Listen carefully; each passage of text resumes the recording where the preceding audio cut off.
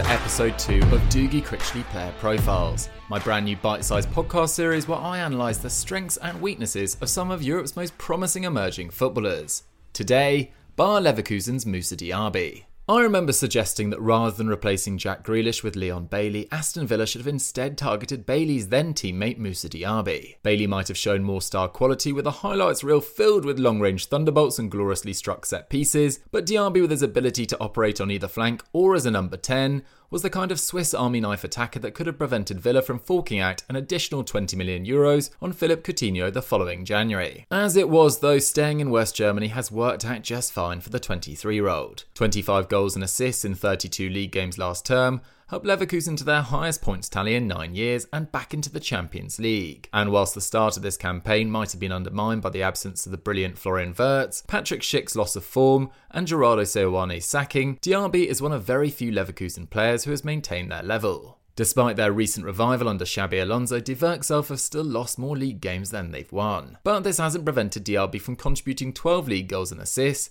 a tally that ranks 9th in Germany, whilst his 2 goals against Atletico Madrid in Group B saw them finish ahead of the 2-time finalists, earning his side a spot in the Europa League knockouts. An explosive attacker with a low centre of gravity and excellent agility, Diaby is a defender's nightmare.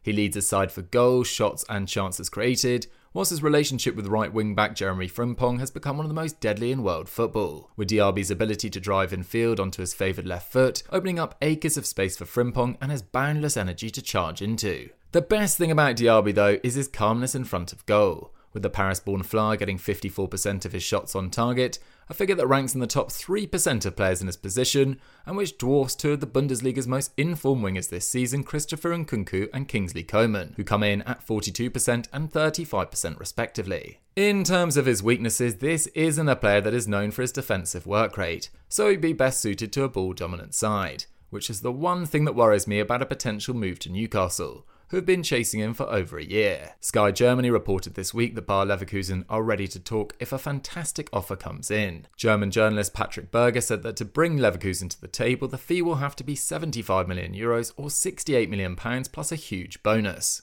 I know what you're thinking though, what about the Bundesliga tax? Yes, Jadon Sancho, Kai Havertz and Timo Werner have all failed to meet expectations in the last few seasons, but Sancho and Havertz were both 21 when they signed, 2 years younger than Diaby, whilst Werner was ill-suited to the more methodical, slow possession game that Thomas Tuchel introduced after Frank Lampard's sacking. De Bruyne, Firmino, Son, Kompany, Sane and Haaland, to name but 6, have proven that if you're good enough, you'll succeed in the Premier League. And what's more, having made 34 appearances for his boyhood club PSG in 2018-19, in which he contributed 8 league goals as they won the title, Diaby has already experienced the pressure of playing for an elite side. In my opinion, any club picking up Diaby this summer has made a very sensible call. That's the lowdown on Diaby then. Let me know who you'd like me to cover next on Doogie Critchley Player Profiles. See you later.